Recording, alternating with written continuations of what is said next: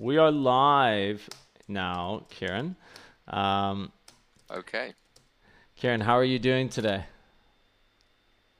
I'm wonderful. I'm absolutely wonderful. Thank you for having me on. Appreciate it. You look great, man. Should we play some League of Thanks, mate. Legends together Thanks. today? I'd love to. I'd love to. Okay. Not played a lot of League, as I say. I've been playing more World of Warcraft in lockdown, so missed playing League. Or it looks like they've introduced a report and mute thing in Champ Select. That's good. I can mute you from minute one. Really? I, I I, won't do that. I have to admit, I've found this. I've gotten really into League of Legends during this break, and I found the community not always the easiest to deal with. No, it's one of the setbacks of League. I find is the community, and because you are locked in with a game, they can really ruin your day. By just not being very nice people to play with. Yeah, absolutely. You need to ban a champion, by that. Oh no, that's right. Um, yeah, so just one of those. Sometimes you get a nice game with nice people, and sometimes you don't. But And so, and like, is there a yeah, particular role in League of Legends? I mean, you own a League of Legends team. Is there a particular role in League of Legends that is, you know, um, particularly toxic? toxic. Tough one.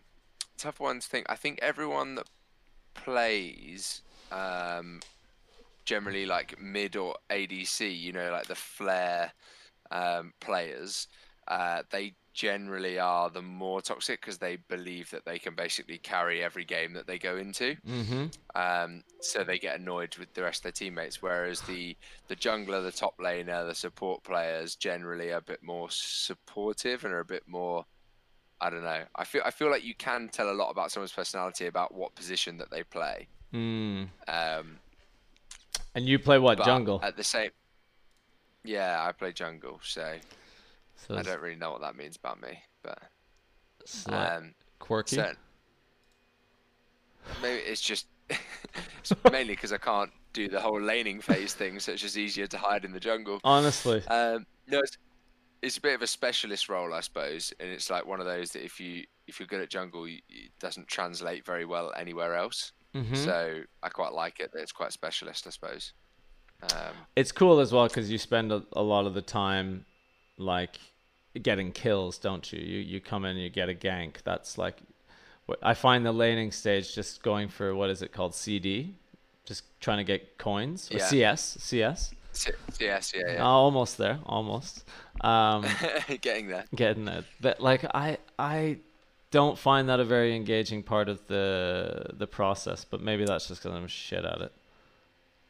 Yeah, I get you. I get you. Well, I mean, it's the bit that I hate the most, which is why I play in the jungle, so I don't have to do it. Um, but yeah, I think jungle's just fun. I've played it pretty much since I started the game, and haven't really wanted to stray away from it. So Look how good your logo looks, huh? where's So that? Where's the logo? on like your Excel logo in the game. Oh, nice. Yeah, it's cool. I mean, the Riot are really good at that. They do really good, like, all that sort of immersive in-game branding, like the Mastercard stuff and the team jerseys and what have you. Yeah, they finally started to let brands into the game. So when the LEC is on, the flags that are on the base and the flags that you see around the map, Yeah. they can be branded up. And I've seen like the Kias and the Alienwares, the sponsors of the leagues, actually in the game, which just shows that Riot are kind of letting go a little bit, of their stance on commercialization, I suppose, because they're pretty moral when it comes to that sort of thing, and they're Are they? pretty strict. They're pretty strict when it comes to that sort of thing, and I think they're starting to let up. And I hope that means more also, XL in game items. That would be wonderful. We want more of that, obviously, but we'll see. Good gosh, I have got to choose Annie here, don't I? I'm gonna choose Annie. She's really strong at the moment, apparently. Is she? Apparently, she's just had a buff or something. I don't know. I don't follow it close enough to know these things, but I'm pretty confident she's just had a buff on one of the most recent patches, so she's quite strong. Who's your main? Xin Zhao is my go-to. If I'm in a serious game where I'm trying to climb, elo or whatever, I will go to Xin Zhao. But as we're playing and having a bit of fun, I'm going to play Lee Sin. So we'll see how that goes. I'm doing my runes for Annie. I have no idea what any of this means. While Flash is Lee in Sin's cooldown. mechanically one of the most intensive characters. I was told when I first started League of Legends, don't play Lee Sin until you're like gold or above, because basically people that aren't gold or above don't have hands, and that's me. So I can't play Lee Sin apparently, but I do it anyway. Is he mechanically tough? Yeah. He is if you play him right. If you're the way you're supposed to play him, he's like one of the most mechanically intensive things in the game, but or champions in the game. But I probably don't play him right. So. What is this? Ultimate Hunter? I don't even know what this stuff means. Well, let's just get into it. Whatever. Now, who are you playing? So Lee Sin. Okay, fine. Smite. So how did you get into this whole space thing, Kieran? I've met you many times, and I've never asked you, how did you start Excel? So most people know that it was started by my brother and I in 2014. Basically, we're both big gamers. We've always been gamers. I've always played video games since I can remember growing up. I think our first sort of hardcore gaming experience together was World of Warcraft, and I still play that game today. So I've always been into games, always played games, and then Call of Duty. Once the whole kind of like in the UK, obviously we're quite a big console market. So when the Xbox 360 came out and Call of Duty 4 was launched, got kind of hooked on that, loved playing that, and my brother and I started to get what we thought was very good at it. In our school, for instance, we were very good, and we wanted to compete, and that was how we found out about competitive gaming and esports. Okay. And when we found it, we realized we weren't very good, and we realized we were actually terrible compared to obviously some of the people in the world, and in the UK, especially with games like Call of Duty. And so we came across that there were events going on. We didn't even know there were events going on. We were having a conversation in a Wetherspoons pub over a pint, and discussing whether we should do something in this space. Is it something that we're so passionate about? It was never supposed to be like a career or a business or anything like that. It was just supposed to be a hobby passion project. Yeah. And decided then that maybe doing a team would be nice. We were both big sports fans as well, both Tottenham Hotspur fans, so we liked the idea of kind of running a team.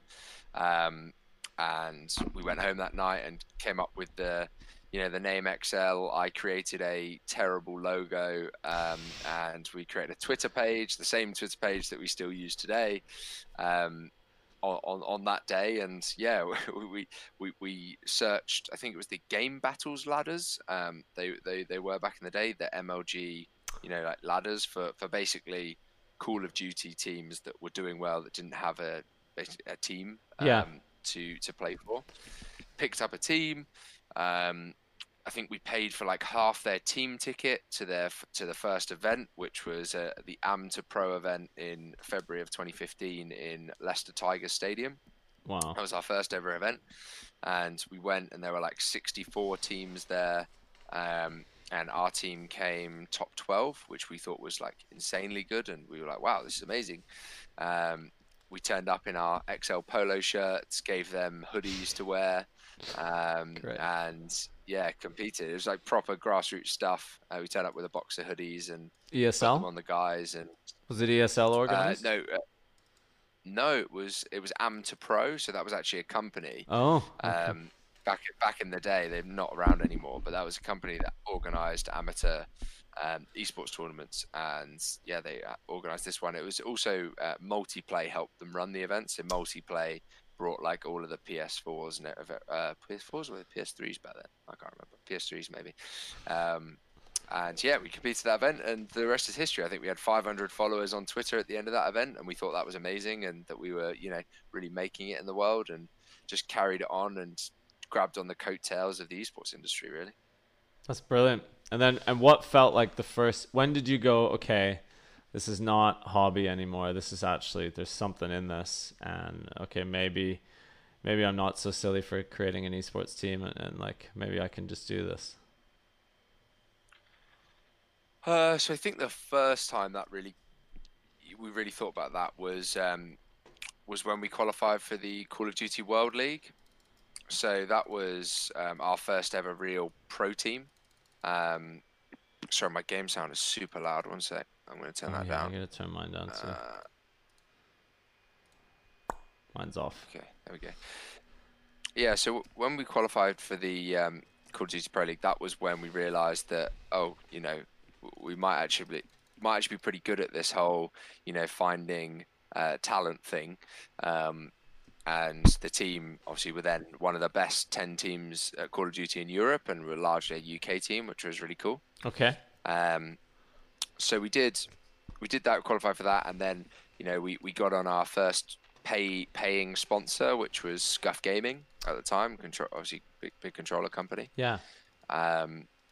And they were our first paying sponsor, and we thought, oh, okay, there's this is actually a business. This could go well.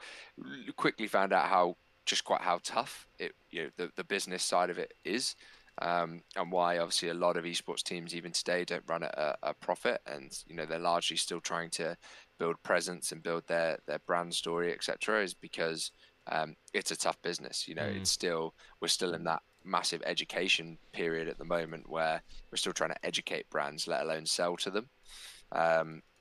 So yeah, that finished with us essentially selling the team to a company that was already had investment and was much more stable. We actually sold the team to Millennium. Well, it wasn't to Millennium, the French org, but it was a team called Hyper Games, who were owned by the same company that Millennium were owned by, and that was a decent deal in the esports world, and allowed us to basically to fund the company for quite a while after that. Okay. And that was when we realized that the business, post that sale was there. Is that amount disclosed, Kieran? Can you? It's not. No. It's Okay, not, cool. unfortunately. Yeah. But it allowed us to fund the company, so it was a relatively sizable amount for us at the time. Yeah. And God, it's so hard to talk and play games. By the way, try and talk intelligently. Anyway. Yeah, that's harder for some than others as well, Kieran. You're doing a good job, honestly. Yeah. My gameplay is going to suffer, but that's fine. I've got insane lag, so it doesn't even matter. We've no chance. Oh, okay, fine.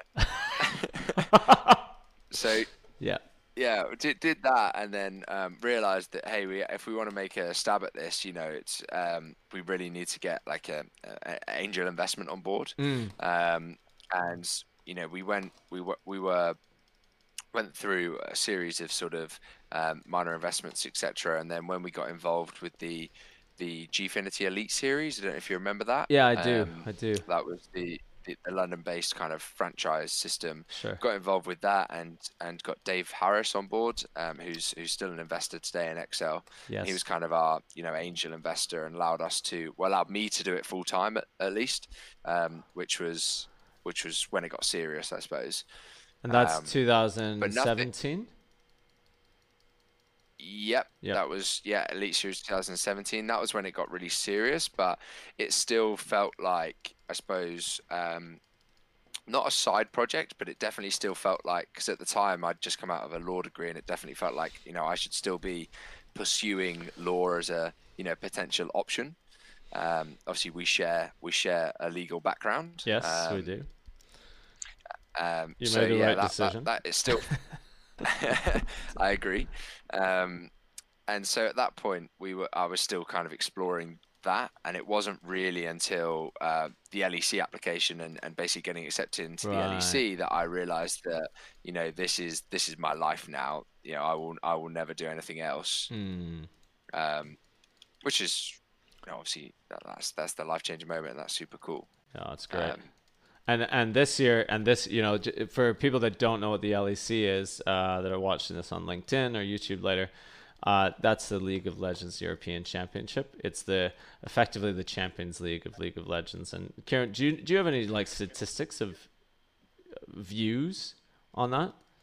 Well, yeah, I mean, I can definitely say that it's the premier European esports competition. Yeah. It's the biggest European esports competition. We get sort of roughly about 2 million unique viewers each weekend on the LEC. I think that's correct quotation. Wow. So it's, you know, it's big numbers, and yeah, the biggest European competition there is. So super excited to be a part of that, and that whole process was a whole ordeal in itself to become a part of it. But obviously getting accepted was, yeah, biggest moment of my Of your career life. to date. Yeah, well, and arguably my life. So yeah. Yeah, I mean it's and how's that going for you guys? I mean, and by the way, if you just want to play some League, we can shut up until the end of the round if you like. No, not at all. Not at all. I'm happy to chat. As I say, just don't expect any decent ganks out of me. I don't expect it. I've seen you playing Can, mate. I'm not expecting much. Hey, come on. I'm just kidding. Actually, we got killed this year, but we won the last year. It was good. All right, so yeah, how's your team? How's it the real Excel? How are they doing? Yeah, so I mean, look, it's a big step up, and I think maybe going into it, because everything had gone so well for us up until that point and we got into it, I think we maybe underestimated how difficult it would be stepping up into the big leagues, because Right. you know, we'd always done pretty well, and we've made the right moves, and we'd always been good at getting good talent in.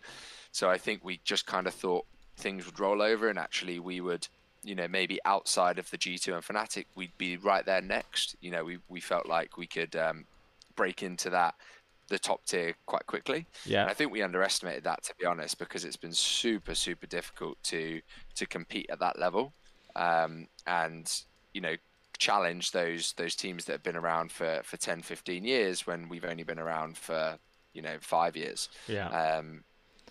So but I think we underestimated that. You're mid of the table this year, right? Yeah, so we the first year we struggled, to be honest with you. You know, the placements weren't coming. Talent wasn't very excited about joining XL because, you know, they didn't really know who we were. And it was a tough year from that perspective, and one of the most testing years, again, of my career. But then post that, we learned a whole lot, and we basically really invested into our coaching team and our coaching structure, and we got Young Buck on board, who's like the most well decorated coach in Europe. And you know, I still not quite sure how we did that, but clearly we're good salespeople, and he bought into the journey and really wanted to be a part of that. He was looking for a new project, and XL was the most exciting project for him at that time. Great. So that was amazing, getting someone like him on board. And then we got Fabian, our head of performance, on board, who's like the go-to guy when it comes to performance in esports. You know, he understands traditional sports. He was an ex-professional goalkeeper in the German second league, I believe. So he kind of gets the whole esports sports crossover, and we just really invest in people in our organization. And following that, you know, players wanted to come to us. So yeah, so that was super good for us, and now we're actually starting to get the results. So you know, we're sitting pretty. We're like joint 5th in the table right now, a score of 4 and 5. So looking good, and we just beat G2 last week, which was cool. I So, saw that, and you were 2-0 last week. Yep, our first 2-0 this year. Not our first 2-0 ever, but certainly our first 2-0 this year. So all in all, like, yeah, really happy with how things have gone. I'm chuffed for you, mate. Honestly. Yeah. You know, I follow you guys keenly. On the up. Yeah, and also now not just a single title team, right? You guys are playing Fortnite as well now. Exactly. Yeah. No, we've always been like people ask all the time, like, oh, when are you getting other teams? When are you getting into this? When are you getting into that? And we've always been keen to expand. Like we've not really shied away from that fact that we've been always very, very keen to expand when the time is right. But it's taken us a long time to get comfortable with an esport, because we're basically comparing everything to League of Legends, and League of Legends is just the best esport out there in terms of viewership, in terms of commercialization opportunities, in terms of like sophistication. Like there's just none that really come close. So when you're comparing everything to League, everything doesn't look so good. So it took us a long time basically to get comfortable with expanding. But when the opportunity to sign one of the world's best Fortnite players, who also happens to be British, came up, it was like, yeah, guys, this is a no-brainer. We need to do this. And so we did. That's great, man. How's it going with Wolfies? I'm following him and his dog on socials. It's hard to know who's more famous. Yeah, I mean, look, Wolfies is great. Like you see from his like TV interviews and stuff, like he's got a really good head on his shoulders. So he's super good to work with. At the end of the day, he's still a 16-year-old kid, and he's got a lot of coaching to be done. You know, we need to help him in a lot of areas of his life and his career, but that's what we're kind of there to do, and we believe that we're the best place for him right now. Great. But yeah, generally the kid is like, I mean, he's super talented as well, like insanely talented. Yeah, he's quite good at the game, eh? He's quite good. Yeah, it's just silly. I mean, even at obviously did it at the World Cup last year, but then even recently at the FNCS Invitational, he came second in Europe in the solos. So yeah, I mean, he's still one of the world's best Fortnite players. So super pleased to have him. That's great. Yeah, and there's some serious prize money there, eh? Like, how much did the world champion win last year? Well, Wolfies himself has earned over $1 million in prize money. So yeah, there's a lot of prize money there. Yeah, there you go. We need a more efficient way to distribute that prize money, though. Yeah, very good. Yeah, nice little plug there. Yeah. Oh no, I get what Fortnite are doing from like a their esports ecosystem, like what they're trying to build makes sense to me. I don't necessarily agree with throwing millions of dollars at young kids. You know, I don't think that's maybe the best way to build their esport. But what it did do is generate a whole lot of hype around it, and you know, made overnight stars like Wolfies, which is you can see the positives and positives and negatives of doing something like that, right? I've often heard from people who like yourself, who've had a background in grassroots esports, and they've seen it cultivated from the bottom up. And this set is on me, by the way. Can someone please help? Oh my god, what is this Riven doing? Why is he just watching me die? Anyway, like you know, they've said sometimes that coming in with a bunch of prize money, whilst attractive in the first instance, and it's good for PR, because you like expose this world to people that don't know anything about professional games, and they go, oh my gosh, that kid won $3 million at Arthur Ashe Stadium. But it doesn't actually build much of a competitive ecosystem, because that money goes to very few individuals or teams and doesn't help to grow the grassroots. I don't know if what you think about that. Yeah, I mean, my thoughts on it are that it did what it was supposed to do, i.e. it elevated Fortnite from no esports to tier 1 esports overnight. Like, realistically, you can't, like, there's people that say, oh, Fortnite's not a proper esport. Like, you can't say that it's not a tier 1 esport now. It's world, you know, World Cup got a shed ton of views. Its prize money is insane. The product is a tier 1 esport. The product is good. It's not the most spectator friendly. What's the words? Well, or sophisticated, to be honest, in like the way they set up the esport. It could be a whole lot more sophisticated, but that's not really what they're going for. That's kind of, you know, teams are a part of their ecosystem, but teams aren't a super important part of their ecosystem like they are in League of Legends, because obviously it's all about the individuals. So you know, I think they see the value in teams, but they see the value in building up, you know, superstars like Wolfies more so, and I get that. But I do think that there is, the money could be better distributed and could be, if you're trying to, if you're trying to build for the long term, I think you can do it in a different way. Is basically what I'm trying to say. Well, and I think that Epic might not necessarily care about esports, right? They haven't created some sort of franchised global league. They haven't built new brands like Overwatch League or Call of Duty League. They haven't they haven't hired out, like they haven't done ESL 1 presents Fortnite or anything. It's been very much more about the kids. What do you think? No? I hear that a lot, and there's no right answer. But I don't think it's fair to say that Epic don't care about esports. Like, and you're not the first person to say that, by the way. Like, a lot of people say that. Yes. But I don't think that's necessarily fair, because I think they do, because esports is just a term for competitive video gaming, right? And we use this word esports as if we're talking about like just the pro level, and I don't think that's right. I think esports is any level of competitive video gaming. Pro esports is pro esports, but esports is not necessarily just the pro level, in my opinion. And I think Fortnite care a lot about competitive gaming. If you look at like the in-game infrastructure they're building in terms of, they have like daily cash cups. They put, where people win a lot of money on like a daily basis, and that I don't think that can be underestimated. It's just not in the same. It's just not built in the same way as other esports, but that's intentional. And I think you have to understand their strategy, and I think you have to respect that Epic Games know what they're doing in some areas. Quite a few. I mean, I think they're one of the most impressive companies in the world, and what they're doing now with like they're creating a new way of people like observing reality.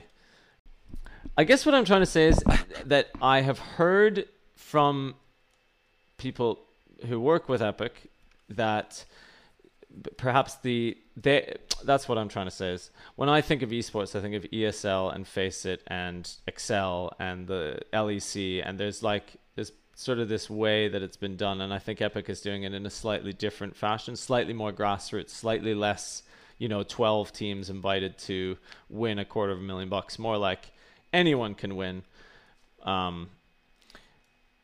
So I guess I'm trying to say they haven't done esports traditionally, but I would agree with you that they're obviously paying attention to competitive gaming. I mean, they put $100 million up for prize money. Yeah, exactly. Like, that can't be sniffed at, and the daily cups that they do also can't be sniffed at. But I get what people are saying in terms of, they're not trying to create a franchise league anytime soon, and that'll just never happen with Fortnite. But I don't think it has to. No. Like, I don't think that works for everything. I mean, it does. Don't get me wrong. It makes it more difficult for teams like us to build a business model around Fortnite. Like, that's definitely true. But maybe they don't want. Maybe they're not trying to look to build team brands in Fortnite. Maybe they don't need to. And that also doesn't mean there's no value in it for teams. Otherwise, obviously, we wouldn't be in it.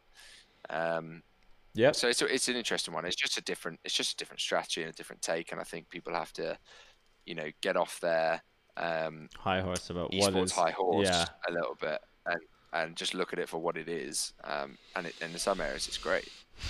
The World Cup's an anticipated event. Obviously, we can't have one this year, given the whole COVID thing. But I'm sure 2021 they'll put on a crazy good World Cup, and everyone will want to watch it. How has COVID been quite tough on your business, or have you guys had what many gaming companies have had, an upturn? It's a tough one to really. I mean, it's not come without its struggles. I don't think it's been like plain sailing, but at the end of the day, we have been able to operate pretty much as usual.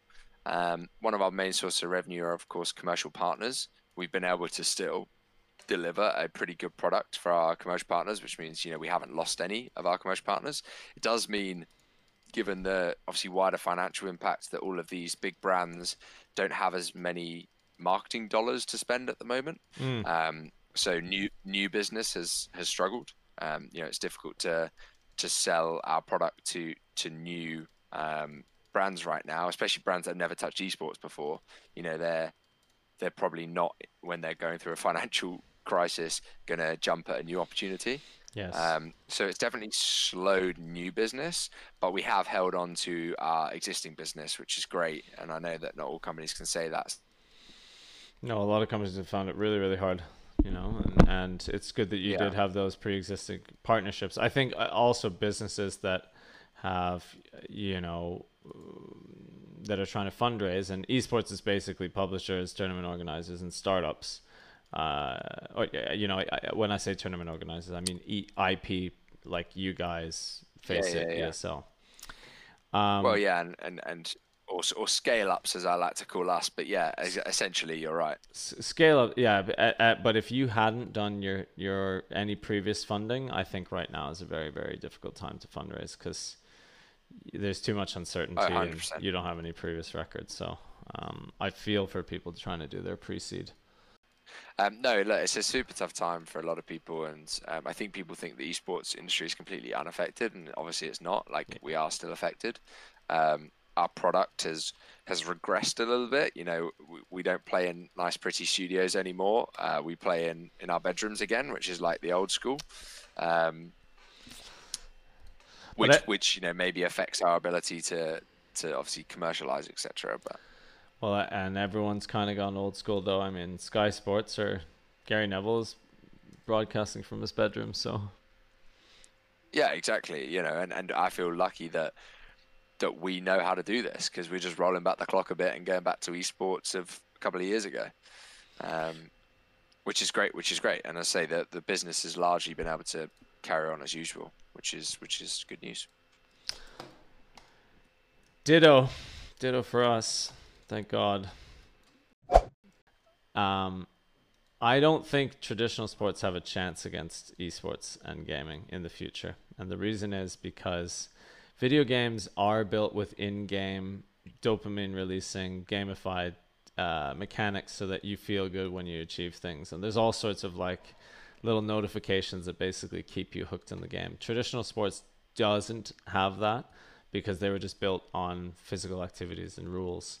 So the other thing is like when we grew up, we couldn't watch esports because we didn't have Twitch. And so we formed all these really beautiful nostalgic memories with like I like the Houston Rockets and Arsenal, you like Tottenham Hotspur.